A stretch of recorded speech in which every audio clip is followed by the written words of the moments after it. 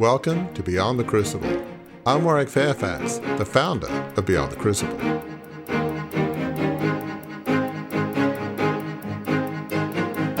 Money at its core is just a tool, like every other tool we have access to. And yet it is such a ubiquitous force that it stands in as a proxy for a lot of human needs, right? It stands in as a proxy in a lot, not just wealthy families, but families in general, or poor people in relationships, where it stands in as a proxy for love or power, or when there's hurt and sadness, like the way to make it better is, I'm going to buy you a this or a that, or I'm going to take you to a nice dinner. When ultimately there's a human need that's trying to be tended to, but money becomes this thing that we use as a stand-in. And as a result, one of the things we don't have is really good language and understanding about our interpersonal relationship with money.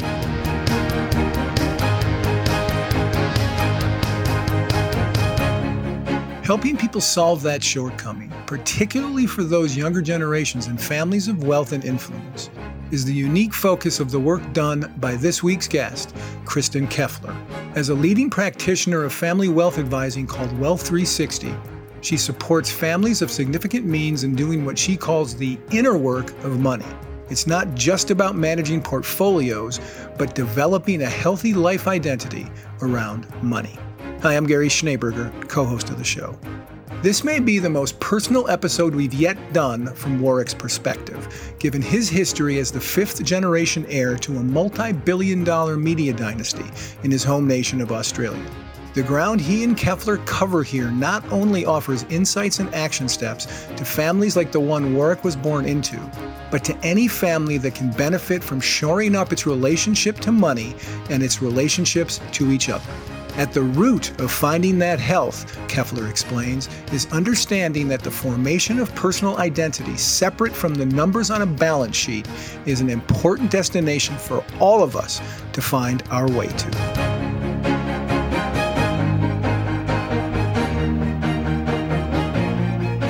Well, Kristin, thank you so much for being here. We have on this podcast discussions with people who've every kind of crucible you can imagine, whether it's physical challenges, victims of abuse, financial failure, every background. And in most cases, I can say I try to empathize with the guest, but I haven't been through that particular crucible.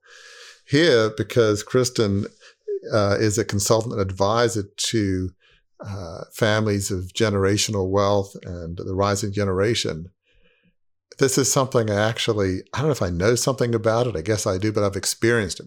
I know this crucible. This crucible is me. So it was very personal, very exciting. Somehow, this book filled me with hope. I mean, the fact that I'm actually vaguely functional, which I'm probably more than vaguely functional, is like, wow, I think that's... Indeed you are. That's quite an achievement given my... background of, listeners all know this. I'm the fifth generation, or I guess in the technical lingo, I'm a five? G5. Thank you. G5. Exactly. Yep. Which we can unpack, of a very large family media business in Australia. So, but, and I hope, I can't think of, we'll unpack this, but Kristin, other than it being very personal, the thing that I came away with, and I have 3 kids, all in the rising generation, 32-year-old son, 28-year-old daughter, 25-year-old son. They're all exactly in the kind of folks. And, you'll have to, when I say this, this is not a put down at all, but I read your book and I said, I don't know that it would be that helpful to my kids because they don't need it. And not that... That's good. And that it blew me away because, they're very hard work. I don't need to tell them to work hard. They never got expensive cars, not that we would have given it to them. It's just their work ethic. I mean, they're the kind of people that you want to employ them because they get it done. They're humble. They work hard. They contribute. They have a strong faith. One quick story, and then I'll let you talk here, so forgive me. But my youngest son, Robbie, who's sort of entry-level sales in Indiana, where he went to college, he had a car that we got him, and he wanted a car that worked more for the Indiana brutal winters. And it's like, yeah, I found online like a used Mazda CX-5, and I figured out I could get a better deal on it if I get it from this dealer in Minnesota than I could in Indiana. I mean, it blew me away that he would care that much about getting a good deal, because people from wealthy families, they don't do stuff like that.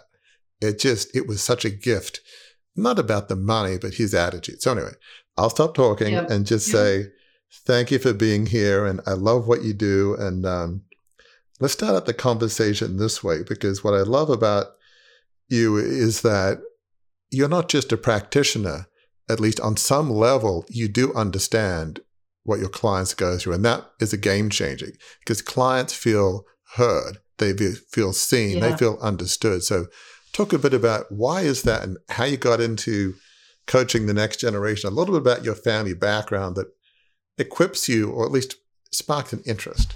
Maybe that's a good starting point. Yeah, absolutely. I think that when I think about where I ended up in my work today, the idea that I had no idea something like this existed, someone who, the idea of human capital or family enterprise consulting or family wealth consulting, like those terms didn't even exist in my mind when I was in my undergraduate, getting a degree in human biology and chemistry. And in my undergrad, part of the work that I was doing was really around human peak performance. There wasn't a lot of structured courses at that time around coaching and really understanding human peak performance. It was sort of a field that was just starting to open up.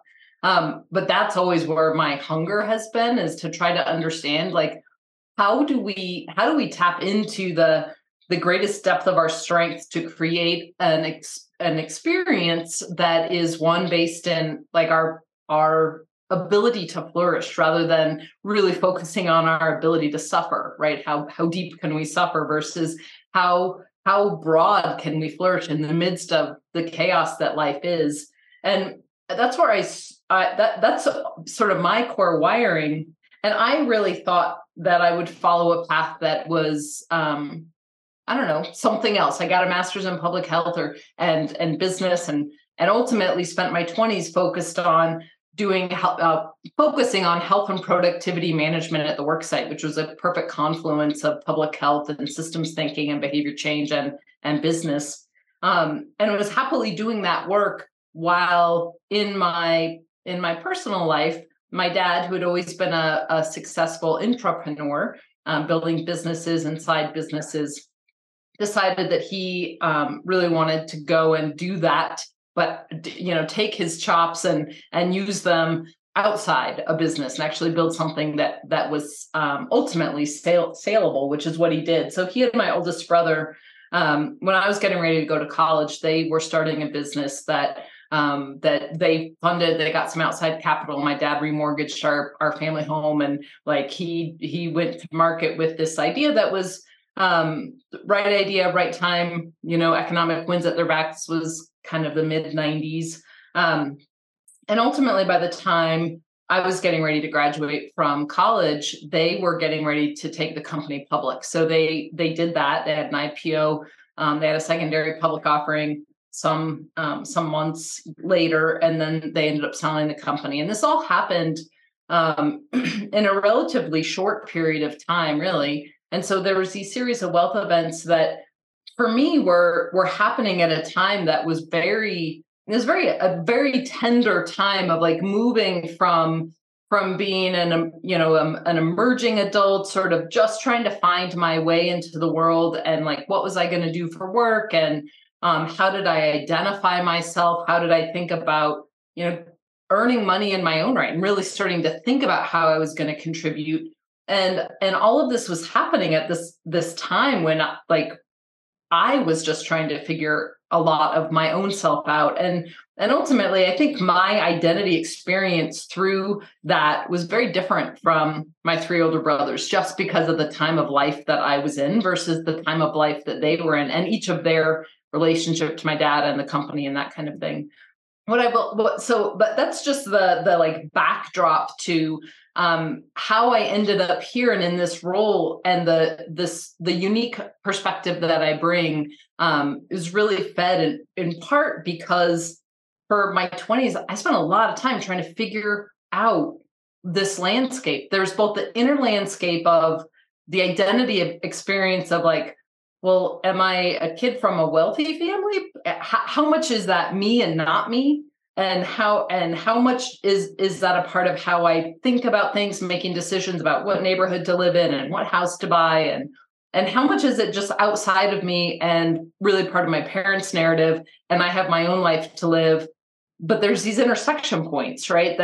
And when we started having family meetings, which was something that was that my dad started pretty early on, where the estate attorney would come in and the financial advisor would come in, and he was really trying to help us understand, how things were going to be structured and what was joint and what was separate and those kinds of things. And I would say meeting after meeting after meeting, I would show up like ready to like, okay, I'm going to get this. And I got so frustrated because so often I did not understand what we were talking about. I didn't understand the language of trust and estates. I didn't really understand financial planning and like what tools you would use and the language there.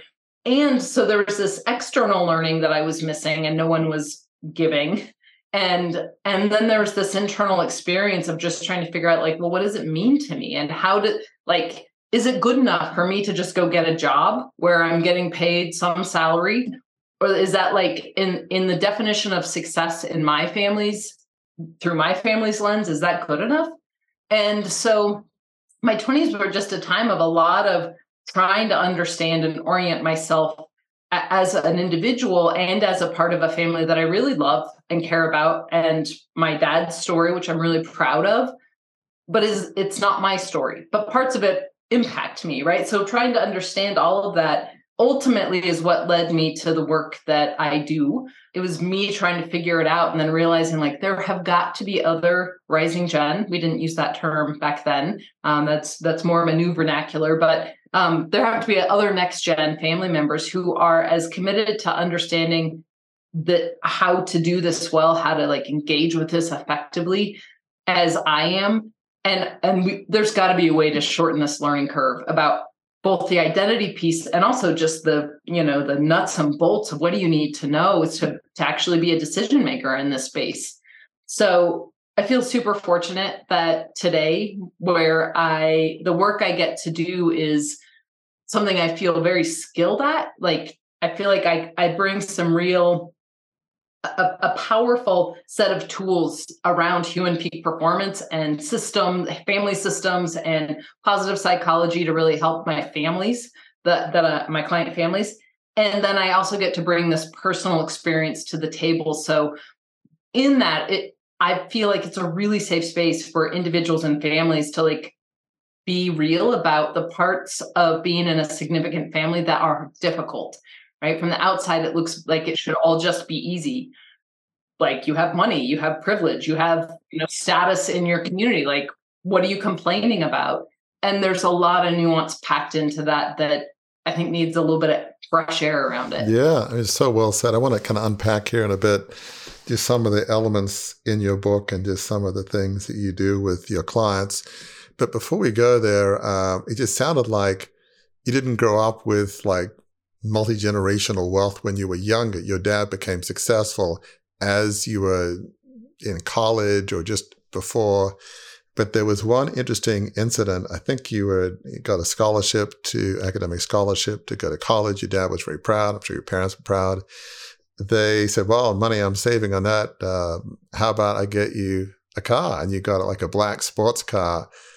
But yet it felt like that was the first taste of a bit of confusion and feeling conflicted. So talk about that almost first taste of this whole new wealth experience was confusing and conflicting a bit. So talk about the story and why it felt a bit confusing and conflicting. For sure. Yeah, no, that was definitely a very momentous gift because it triggered a lot of things that I didn't understand really for years to come.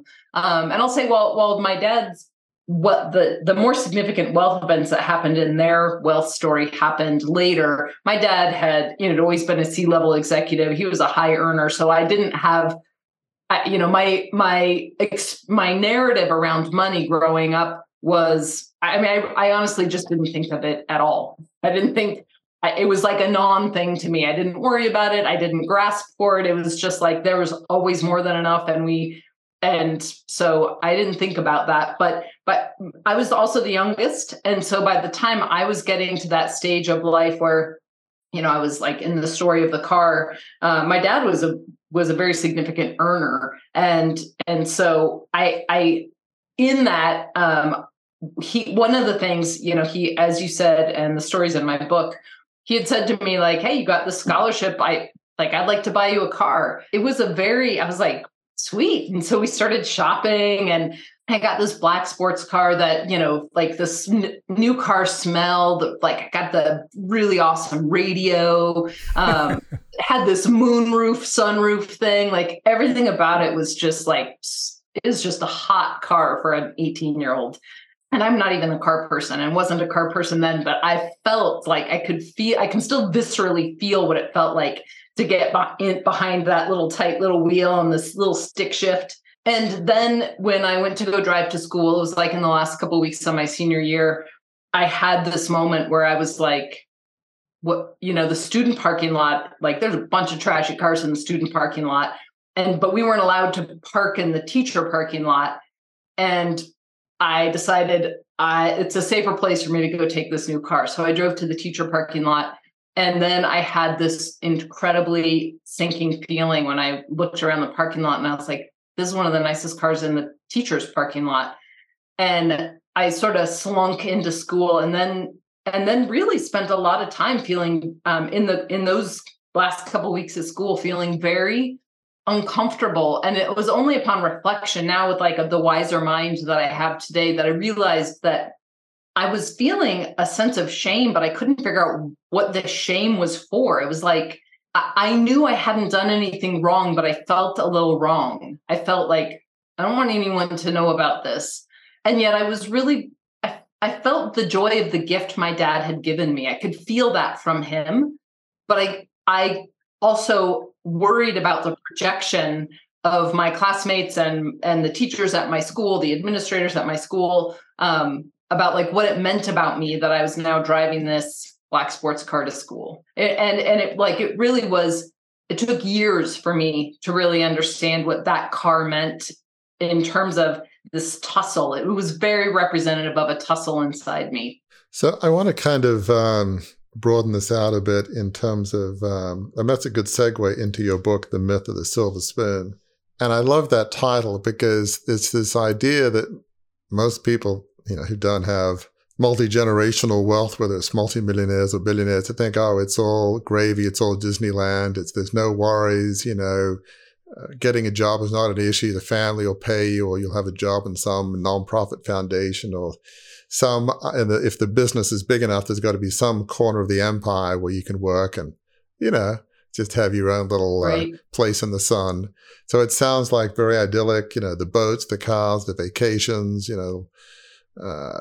go to the south of France or, wherever your favorite place is to go. But yeah, I guess one of the reasons that was fascinating is this podcast is called Beyond the Crucible. And this is a crucible we've never really spoken about, at least other than my own personal story, but not more broadly. And you're obviously a subject matter expert, not just because of your own life, but just more, as if not more importantly, just the body of knowledge, thought knowledge you bring to bear in your studies and research. So talk about just overall why there's this myth of the silver spoon and why, certainly for that rising generations, 20-somethings, early 30s, why having wealth can often, maybe mostly, but very often be a crucible. Why can money be a crucible, especially for young people of, multi-generation wealth? Yeah, I think, I think to find my way into answering that question, the place to start, I think, is actually broadening the lens, because one of the reasons, well, first of all, I feel like it's really important to say that I have never had a single rising gen client that I either in one of my client families or someone that I'm coaching individually who doesn't recognize the power of their privilege, right? This isn't like any one of them would cringe at the idea that I might be painting them as like poor little rich girl or poor little rich boy. Look how hard this is. So I want to be really clear that like that's every one of them recognizes that they were born on third base, right? They have this sense of like, yeah, I've been given so much, which is why it's even more painful to them when they feel like, and I cannot figure out my life. Like, why am I so stuck? And I think that there's a lot of factors that create that circumstance. But one of the ones I think is really interesting and broadly applicable is that we culturally have a very conflicted relationship with money. And we definitely have a conflicted relationship with wealth.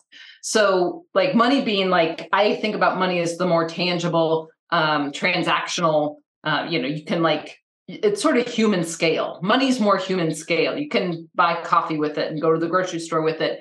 And wealth is an abstraction, right? It's like big numbers on a page that it's like, it goes up, it goes down, you have this sense, but it's like, it really is an abstract concept. It's not kind of a tangible daily concept. And we collectively across the economic continuum have a very subconscious conflicted relationship with money and with wealth. And, there's lots of roots that we could go into and look at historically and sociologically, like why and how, but really, I think where we are today is like, there is a tussle where money at its core is just a tool, like every other tool we have access to. And yet it is such a ubiquitous force that it stands in as a proxy for a lot of human needs, right? It stands in as a proxy in a lot, not just wealthy families, but families in general, or poor people in relationships, where it stands in as a proxy for love or power, or when there's hurt and sadness, like the way to make it better is, this, I'm going to buy you a this or a that, or I'm going to take you to a nice dinner. When ultimately there's a human need that's trying to be tended to, but money becomes this thing that we use as a stand-in. And as a result, one of the things we don't have is really good language and understanding about our interpersonal relationship with money. What's our money story? How does it play out? How do you feel? Like if you had to describe money as a friend, what kind of friend would it be to you? Is it the kind of friend you would actually like pick to hang out with and you think is like, no, that one's got my back? Or is it a little fickle and a little, like a little fleeting? So I think that's like the broader lens around this is that we have a difficult relationship with money collectively.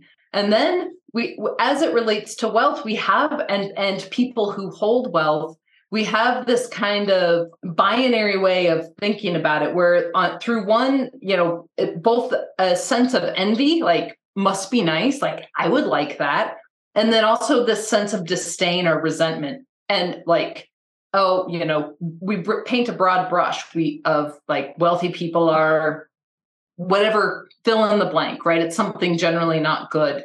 And I think that because of that sort of teeter-totter of envy and disdain, and particularly disdain in our culture, generally in a capitalistic culture, we will hold up wealth creators because those are people who are doing something, right? Even if we have a little curiosity or disdain about how they're doing it and whether it's based in goodness, but we will hold up wealth creators. But wealth inheritors are quickly discounted.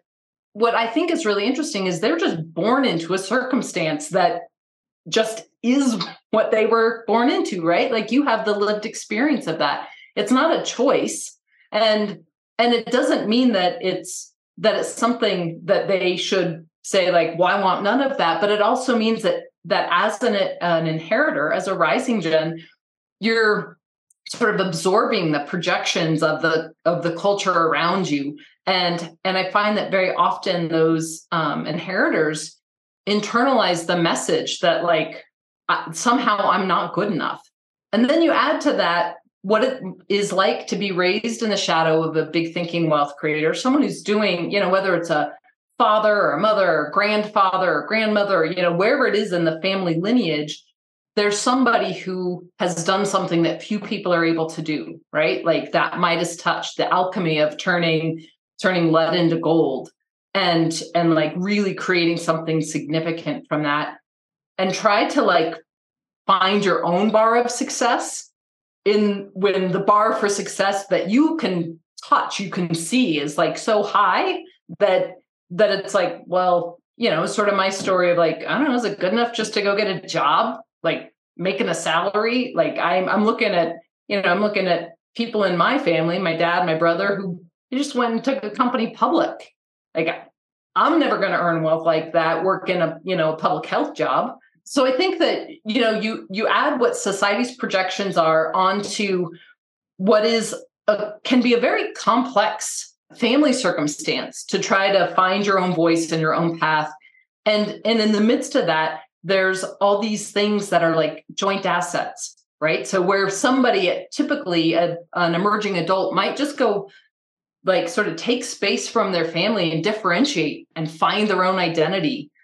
When you have a family where there's commonly held assets and you have to come back together to make decisions, or you're working with a trustee, like there's all this sort of binding back to the mothership that makes it really difficult to do the important work of differentiation.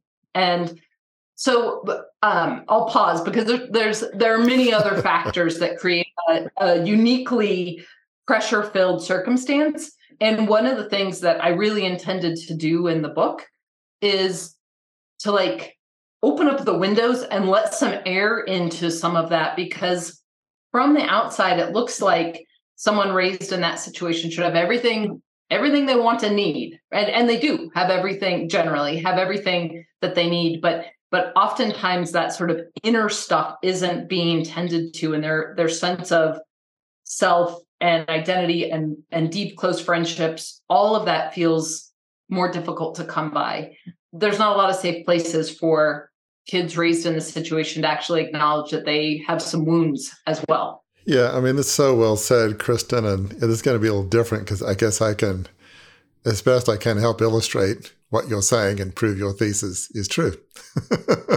So, everything you said makes sense. I remember something my grandmother said is something like, being born in this wealthy Fairfax family, it's like having dessert. And so you have really a duty to service and to the community. So in my case, which made it, and listeners are obviously familiar with this, but that made it particularly challenging is that this large family media business, which by the time I was around had newspapers, TV, radio, magazines, had the equivalent in Australia of the New York Times, Washington Post, Wall Street Journal, the major opinion leaders.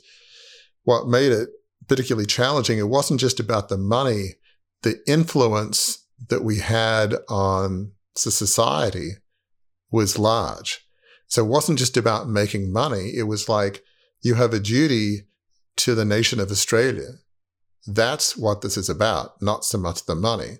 And so the pressure wasn't just to preserve family wealth. It's like, well, how do I play my part in helping my country, if you will? Yeah. To have we had independent newspapers that didn't promote one party or the others. I mean, my dad was probably moderately conservative, but the articles would attack politicians. It didn't matter what party. It was truly an independent paper. And it always has been. So all that's to say is, and you have this the person with the business skills was my great-great-grandfather 5 generations before. And by the time I came around, most of my family are more, I don't know, journalist types. The business genes had long since died out.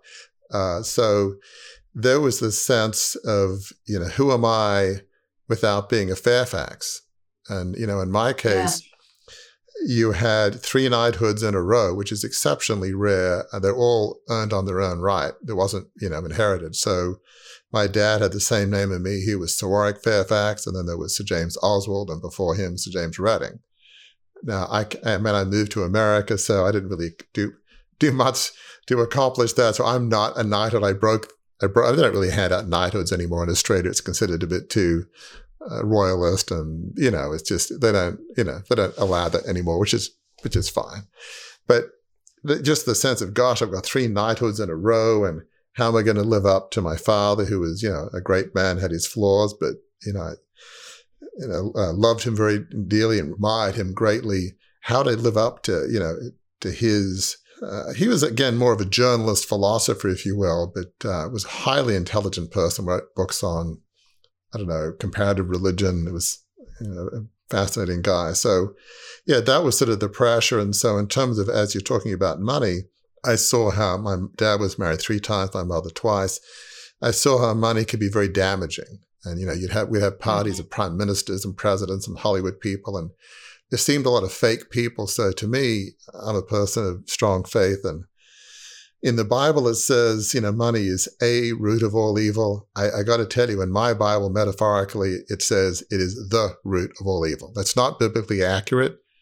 But for me, I just saw money as something that destroys and damages. So that was my sort of relationship with money. I'm not a sackcloth and ashes kind of person, but yeah, it was just, you have no right to your own life. You've got to, fight the good cause, prepare yourself. So if this was a biblical parable, I wasn't the prodigal son. I was the good son that stayed home. So I did my undergrad at Oxford, like some other relatives, worked on Wall Street, got my MBA at Harvard Business School. So I was one of these people. I'm going to show them I'm not some dilettante wastrel. I'm going to work hard. I'm going to be different than some in my family. So yeah, maybe a bit of a chip on my shoulder. I always wanted to prove myself to myself. So I don't know if I'm a classic case, but I'll pause here. But I think I fit a lot of the paradigms that you're going through. And the saving grace for me, we've lived in it. My wife's American, who grew up in a more of a normal background. Her dad was an oral surgeon, which oral surgeons make a lot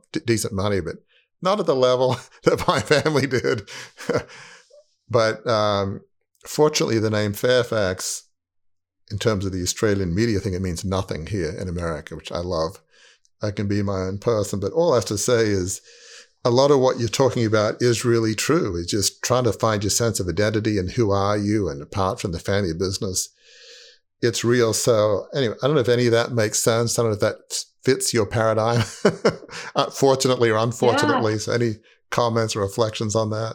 Yeah, well, I think what you're naming is like it's the story arc for so many, right? Like you have like lived to tell the tale on the other side of some really, like talk about crucible, right? Like that's like you have lived, and the work that you're doing now is so meaningful because it invites people to, 1, recognize the depth of their resilience, and 2, think about the value of their lives beyond whatever feels like that defining moment, the worst moment.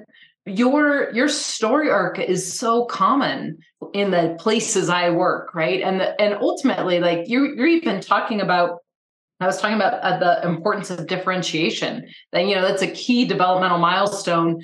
Usually happens sometimes sometime or in one's like late teens and early 20s. That's an important time to find yourself separate from your family. You had to move all the way to the US decades later to find that, right? And to really to find the space where Fairfax didn't mean something, where somebody wasn't projecting something onto you or holding on to the story of your story that was like, wow, can I live beyond that? I was really struck by what you said about money being the root of all evil. And I feel like my feeling is that our ill-formed relationship with money is the root is how it can become the root of evil.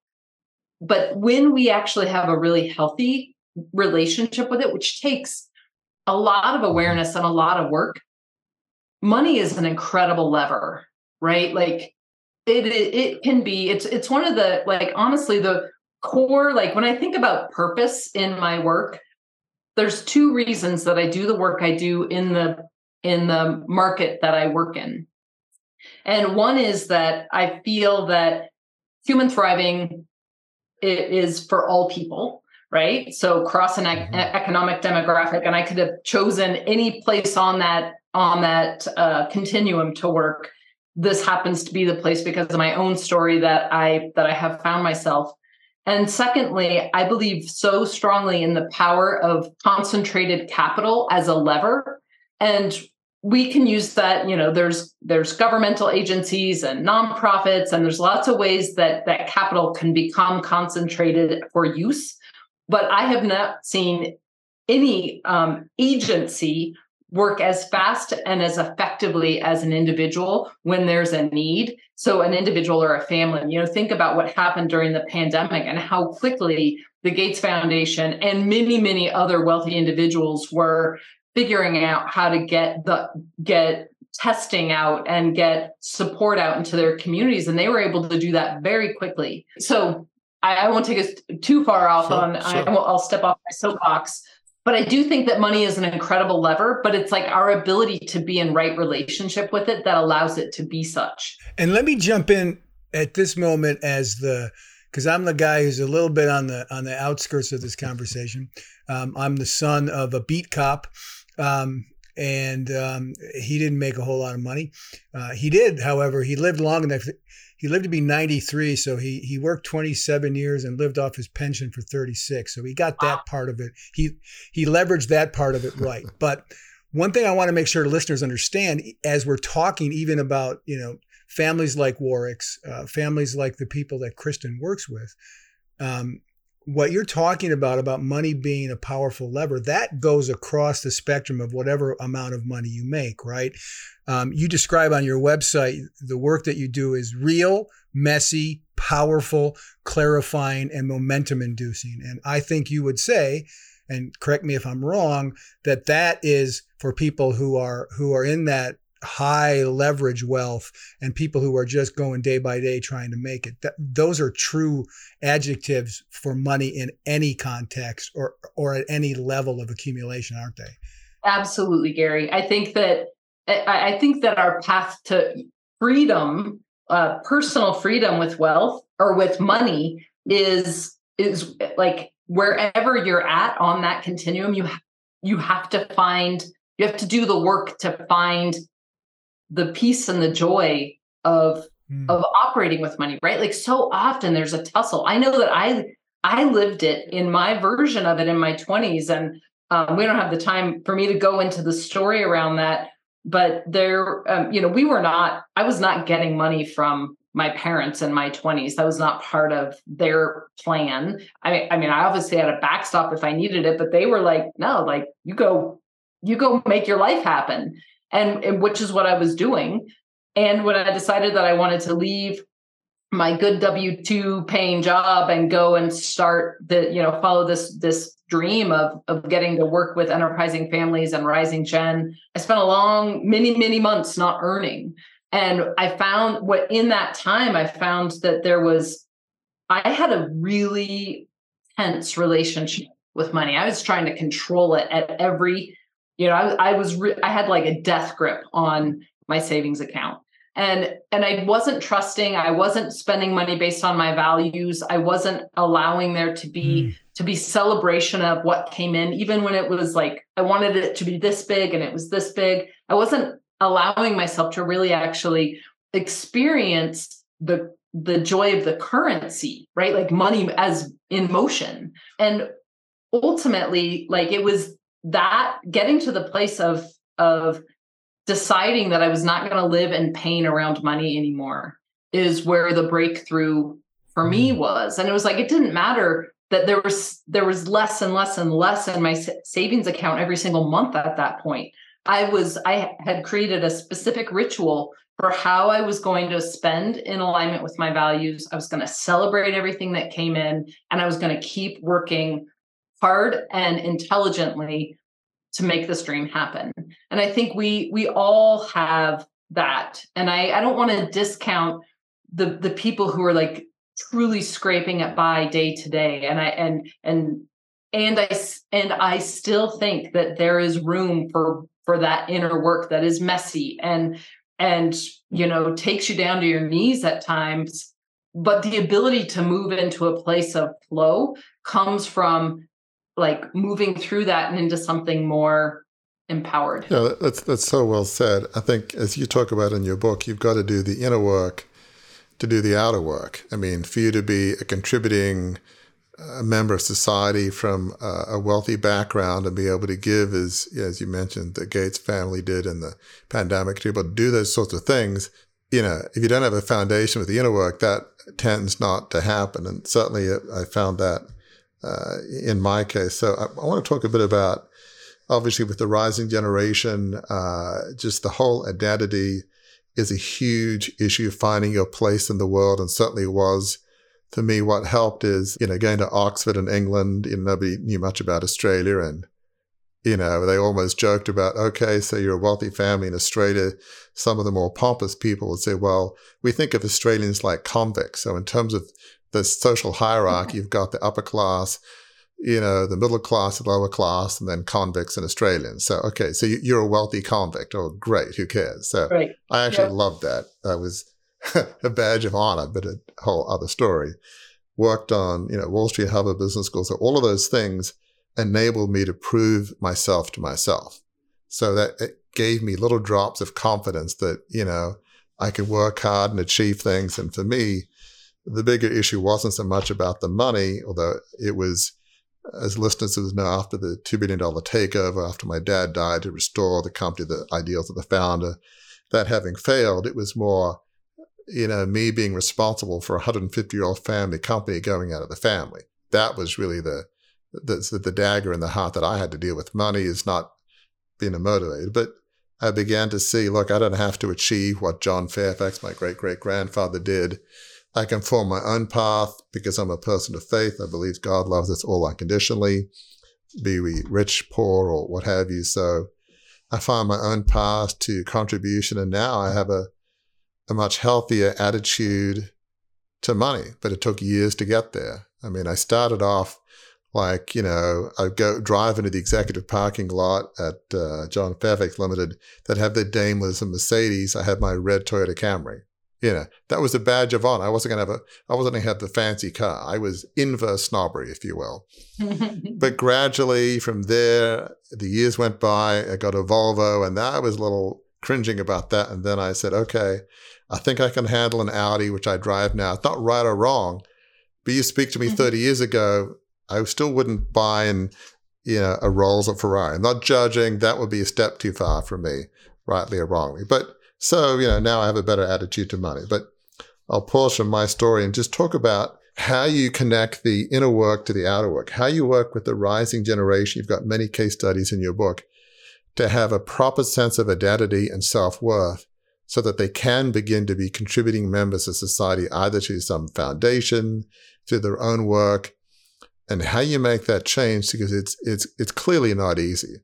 Every family has its own challenges and dysfunctions and attitudes about money and control. Or what are some of the principles you use to change the inner work or the inner game so that they can be contributing members of society and use that wealth for positive purposes?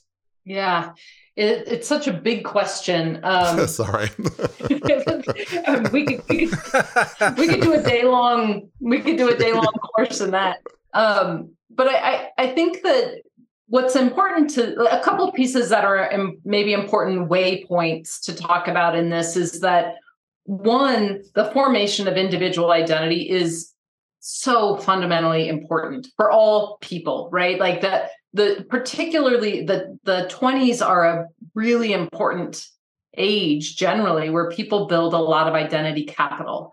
And identity capital is like it's like the experiences and it's the barista job and the I worked in the mailroom and all the things that one does to help them sort of like get a sense of what they like and don't like and who are they if everybody in my family was a doctor, but I decided to go, I don't know, pursue painting, like, how does it feel to be like in the out group of the family? And can I find my voice and myself in that? And that is all about pushing on the edges of one's own bubble of self, right? Like, how much is me and how much is my family? And how do I define myself? And how can I be both in relationship with my family and still stand as an individual?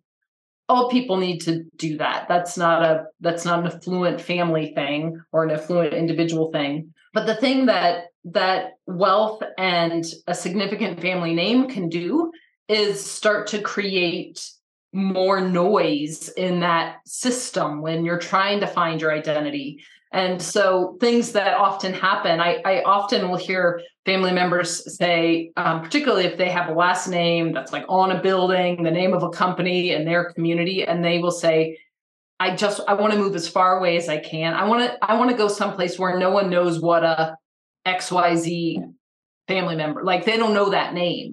It means nothing to them. So I can just be me. And that, I think, is actually a really healthy part of identity formation, particularly if then one can come back and hold their own in the midst of the bigness of their name. So I think one waypoint is this recognition that the formation of self, of identity capital, is so important. And then second is to recognize that wealth and a significant family name can create noise in that system.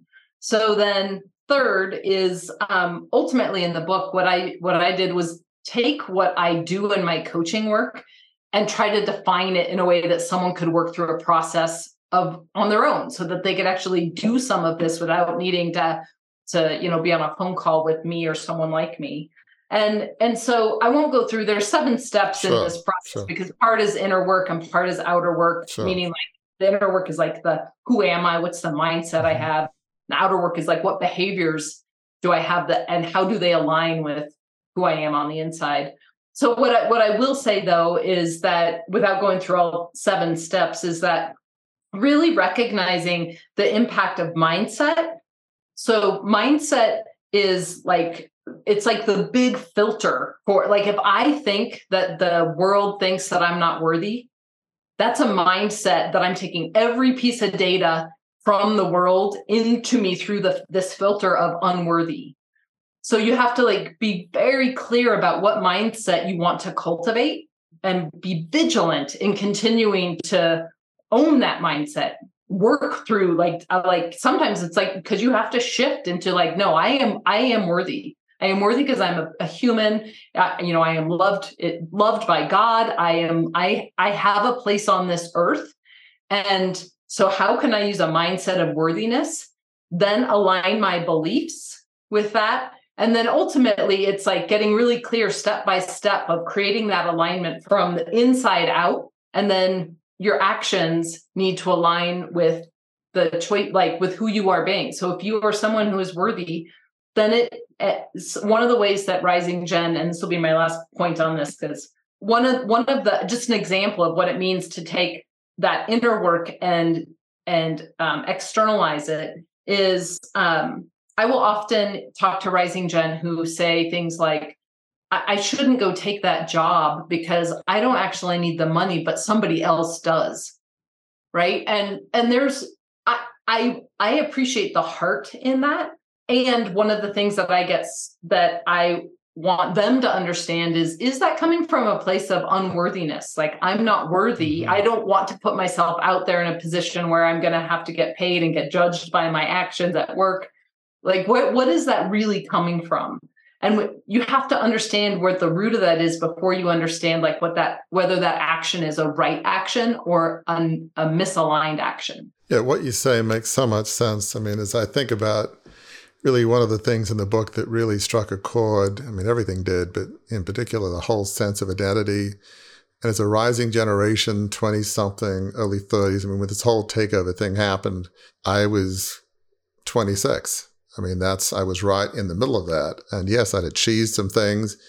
Yes, legacy probably played some role with Oxford, but I got good grades and you had to pass a competitive exam. And I did well at my college at Oxford and, Harvard MBA. That was the family helped that much there. So I was able to prove myself to myself. But for many, there's this conflicting seas of identity. Some may, as you write in the book, over-identify, and I have family members who are like that. It's like, oh, I'm a Fairfax, and which means a lot in Sydney. For me, I was at the other end of the spectrum. It's like, that doesn't mean I'm better or worse than anybody else. I don't want my identity to be wrapped up in that. So I sort of fought that a bit, but just try to find self-worth outside of your name, not feeling worthless because you're a Fairfax or Rockefeller, or not feeling like you're better than every human on the planet. Both extremes are not psychologically helpful or healthy, but just finding ways to, as you say very well in the book, to clear that inner clutter,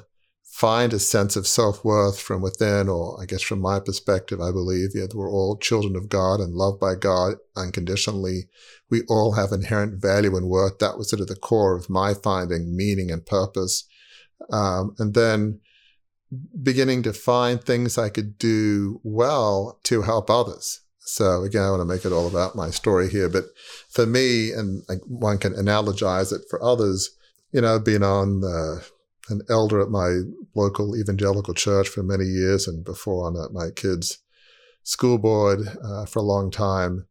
But the pastor of my church in Annapolis asked me to give a 10-minute sermon illustration on what I went through and what I felt like I'd learned. And amazingly, so many people weeks and months after said, well, Warwick, your story really helped me. And I'm like, how many other former media moguls or rising generation people of wealth, like, Annapolis is a reasonably, okay place, but no, it was a cross-section of society. So that floored me. If somehow what I went through could help others and, my own crucible, that motivated me. So it took a number of years to write the book and what I do now with Beyond the Crucible. And it's very motivating. It's very uplifting because I feel like I'm using who I am in my story to help others. And in its own way, it can be healing. And that's not a prescription for every rising generation person, but there's a metaphor, if you will, that understanding who you are separate than wealth and position and finding a way to contribute. Yeah, and then money, we try to give generously, if not very generously, to things that we believe in. So we try to be responsible for what we have. But that inner work is so critical, especially in your 20s, early 30s. Figuring out who you are. Everybody has different baggage depending on the family they grow up in. But I guess as we kind of, maybe, I don't know if we're quite ready to begin to land the plane, but we're kind of, at least on the other side of the halfway line. For young people, maybe there's a rising generation person, and maybe they're not multimillionaires, but even if you had a mom or dad who has an accounting firm, a law firm, or they're doctors, there's still pressures at different levels. Who am I other than, I'm the son or daughter of so-and-so who's well-known in my community. You don't have to be multimillionaires to have this pressure. What would some helpful thoughts about finding out your identity and, making that contribution? I think we understand the challenges. What's ways to sort out the challenges? I realize that's another big mega question, but if there's a summary version of how you deal with some of that stuff. One of the best ways that I know to start to really understand who you are is to have the courage to try things, right? Like you figure out what works and what doesn't work for you.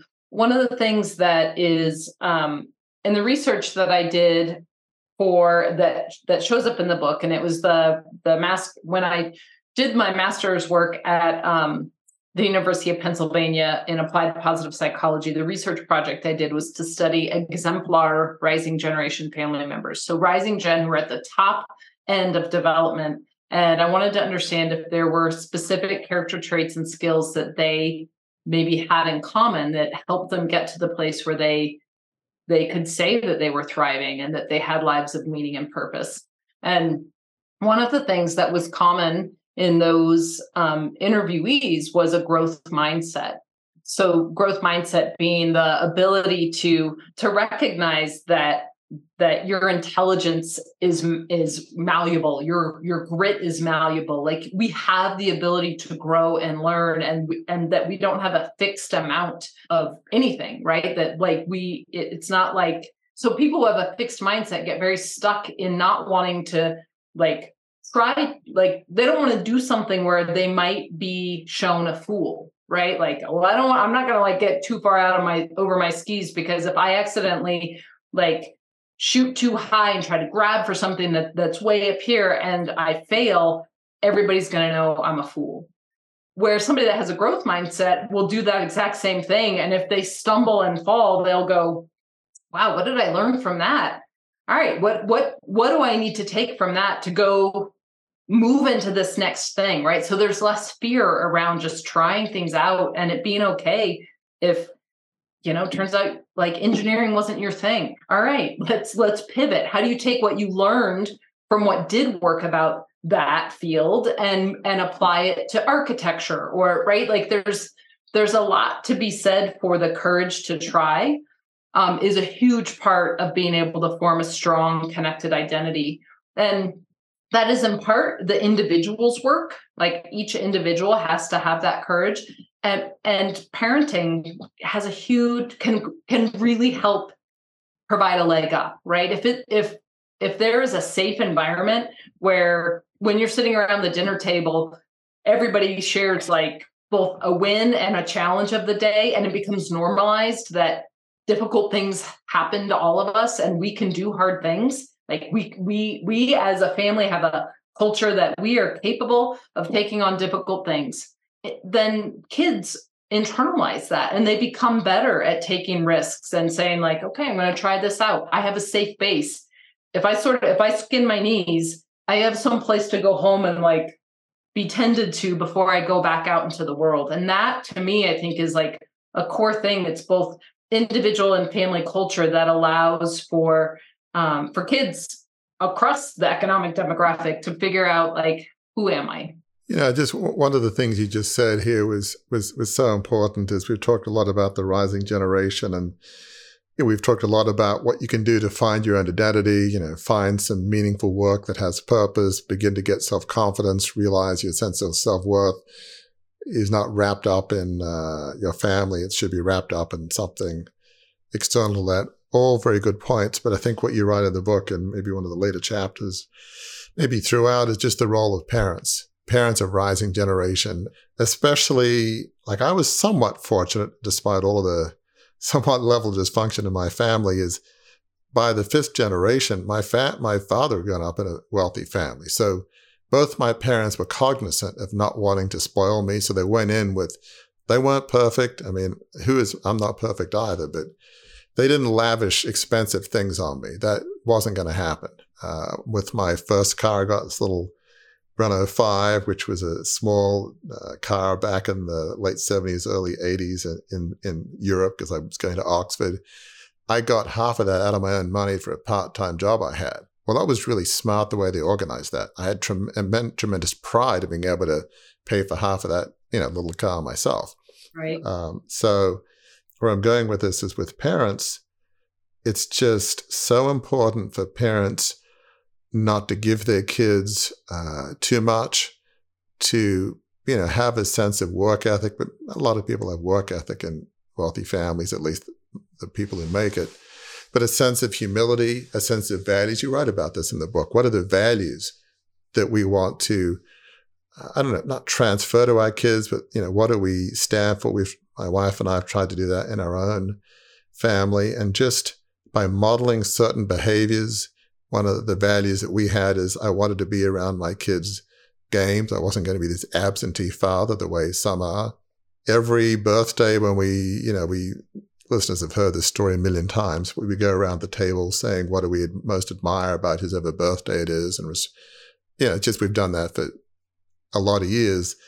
My boys, who are more athletic and picked up my wife's genes, she's more athletic, every single card they write, they say, Dad, you were at my tennis game, at my basketball, every single birthday for, I can't tell you how many years. So I guess that admonition is, I know if you're very successful, you're probably really busy. You got to be there for your kids' activities. You got to, because that matters. So anyway, I guess I've given a little mini sermon there, so forgive me. But I guess, do you have a few words for parents out there of the rising generation, of just things that they can do to, at least make the rising generations easier, life so much easier than it could be? Yeah, well, I think you said it. You said it a little bit, and in some ways, don't make it easier, right? Like, Yeah. There's a difference between. I think one of the things that is an important distinction, and this isn't just for super affluent people. This is for people who just have more than they need to get by.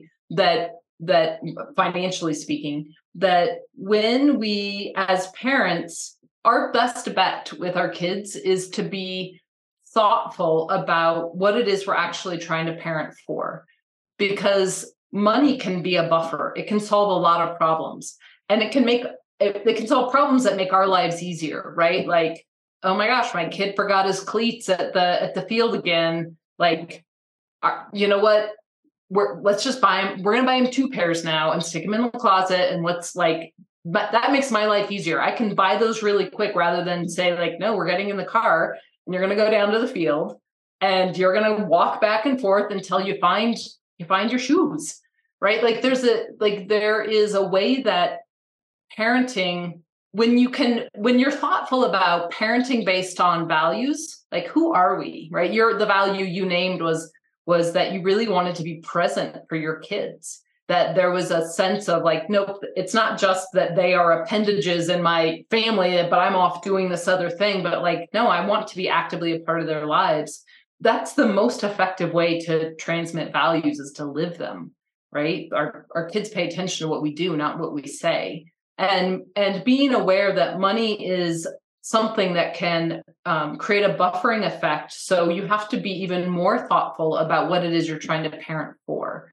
If you want kids that are gritty, and if you want kids that have a growth mindset, then being really thoughtful about how and when do you use the resource you have because you can, and when do you be really clear that you're not going to do that, right? Your kids will know that you can. So it's even tougher to be, I think it's where you have to be really clean in your relationship with money to be able to say, you know what, honey, I know that I could buy you those cleats. And the truth is, I think it's more important that you really understand the value of taking care of your things. So we are going to take the time together to drive back over to the field, and I'll help you look, but we're going to find those cleats, right? There's a distinction there that kids understand. It's like, yeah, I could do that, but I'm not going to, because there's something else that is more important. So Warwick, do you have another question or another direction that you want to take things? Because I have an idea. No, you go right ahead. I want to make sure you go right ahead. All right. So I have finally figured out what my role is in this conversation.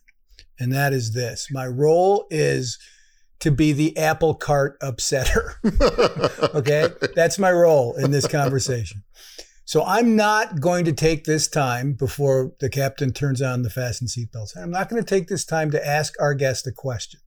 I'm going to take this time to ask our guest to ask our host a question, because we rarely get this opportunity where we have a guest, in all seriousness, who has expertise in your crucible, in the beats of your crucible.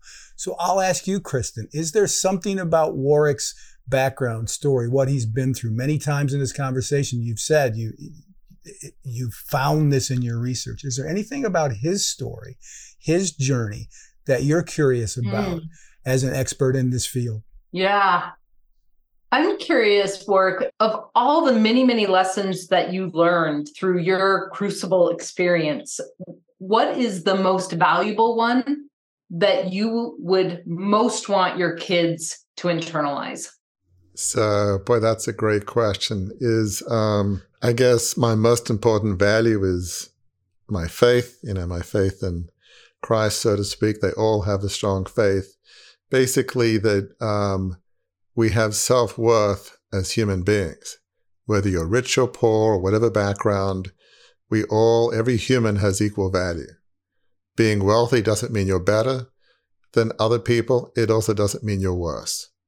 we are all of inherent value. I think most major religions, I believe, have some version of that. So that would probably be foundational. And we're put on this earth for a meaning and purpose. Part of the core of life is to find your own meaning and purpose.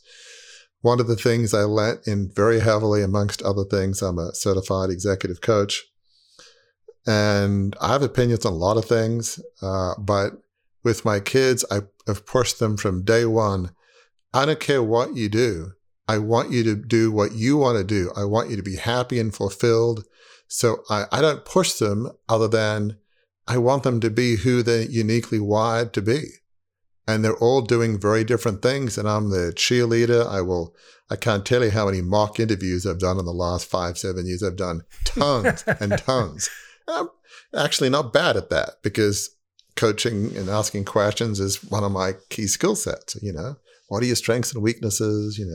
What can you contribute in this job? All that kind of thing. So I guess the fact we all have inherent value, at least from my faith perspective, we're all put on this earth to have meaning and purpose. I do try and live what I believe, try to have a humble attitude, not think that I'm better than other people. And I don't know, somehow they're not perfect, I'm not perfect, but they are living those values. They are people of faith. They are humble. They have a very good work ethic. They're amazing people. Mm-hmm. So the highest compliment I could give on my kids, I'm not saying it's all me or my wife, but it's their lives, is that, there's a lot in this book that was helpful to me and affirming, frankly, because I'm in a pretty good place, relatively speaking. But for my kids, it's like, well, that's interesting, but I didn't grow up with these challenges of identity and who am I and confusion and money. And they know that we're wealthy. They know our situation, broadly speaking.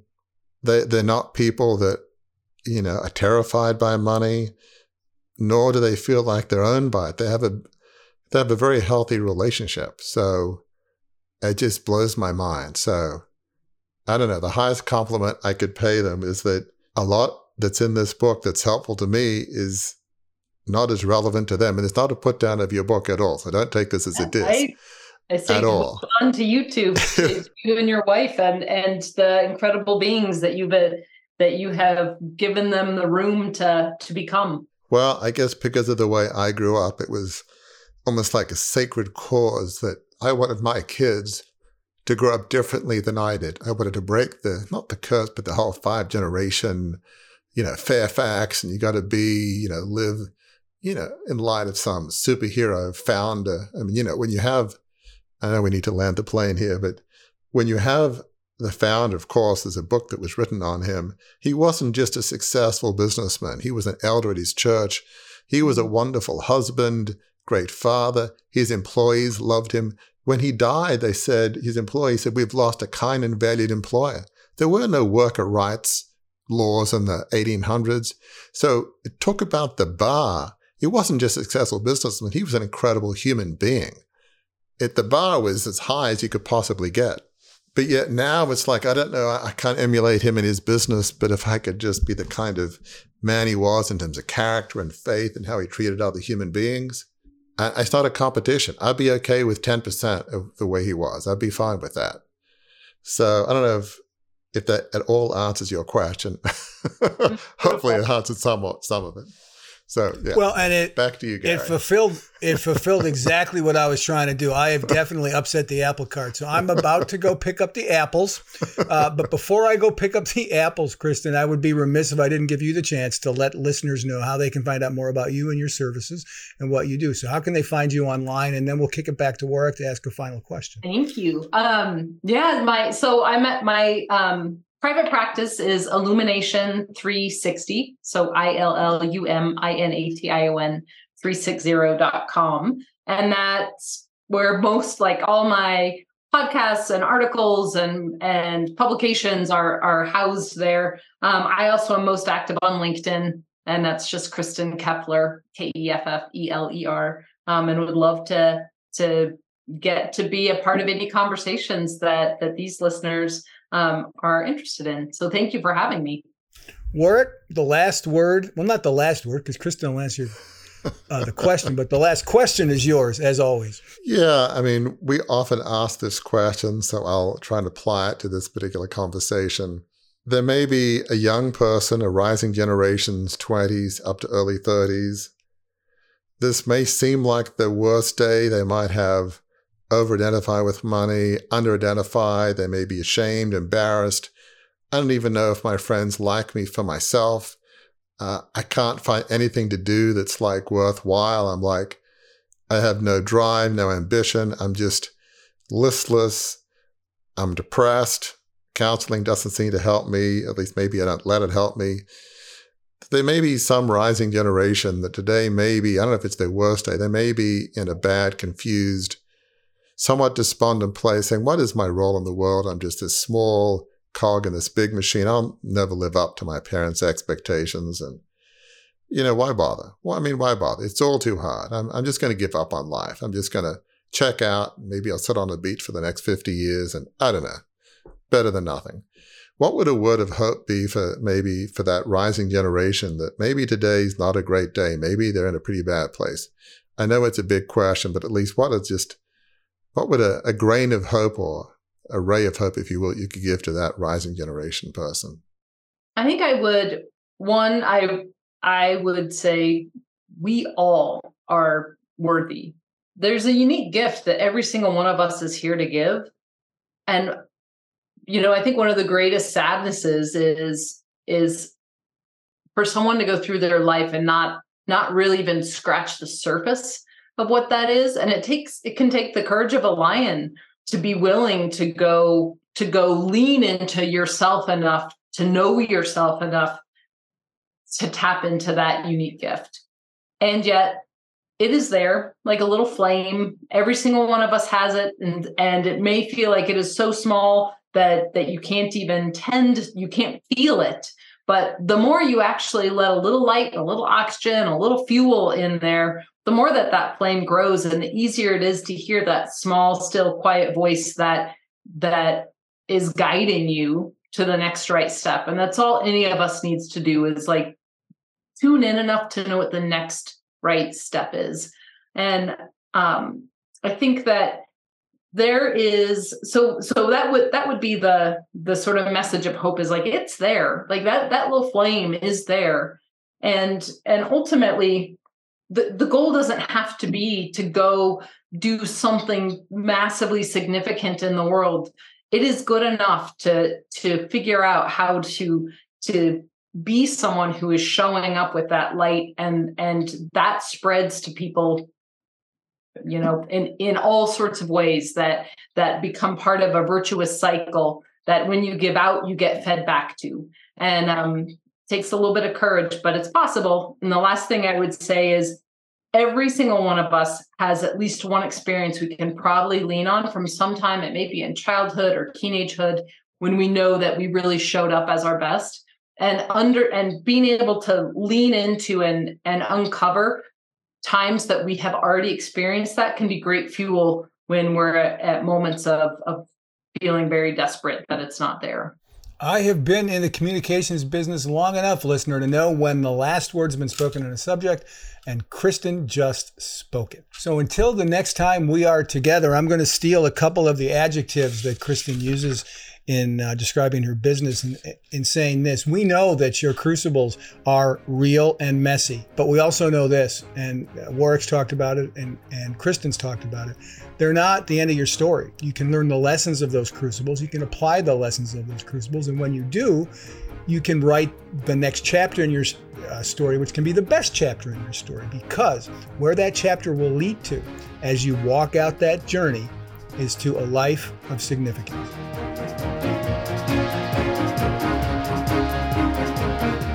If you enjoyed this episode, learned something from it, we invite you to engage more deeply with those of us at Beyond the Crucible.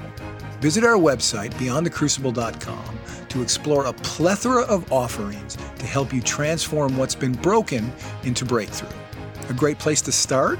Our free online assessment, which will help you pinpoint where you are on your journey beyond your crucible and to chart a course forward. See you next week.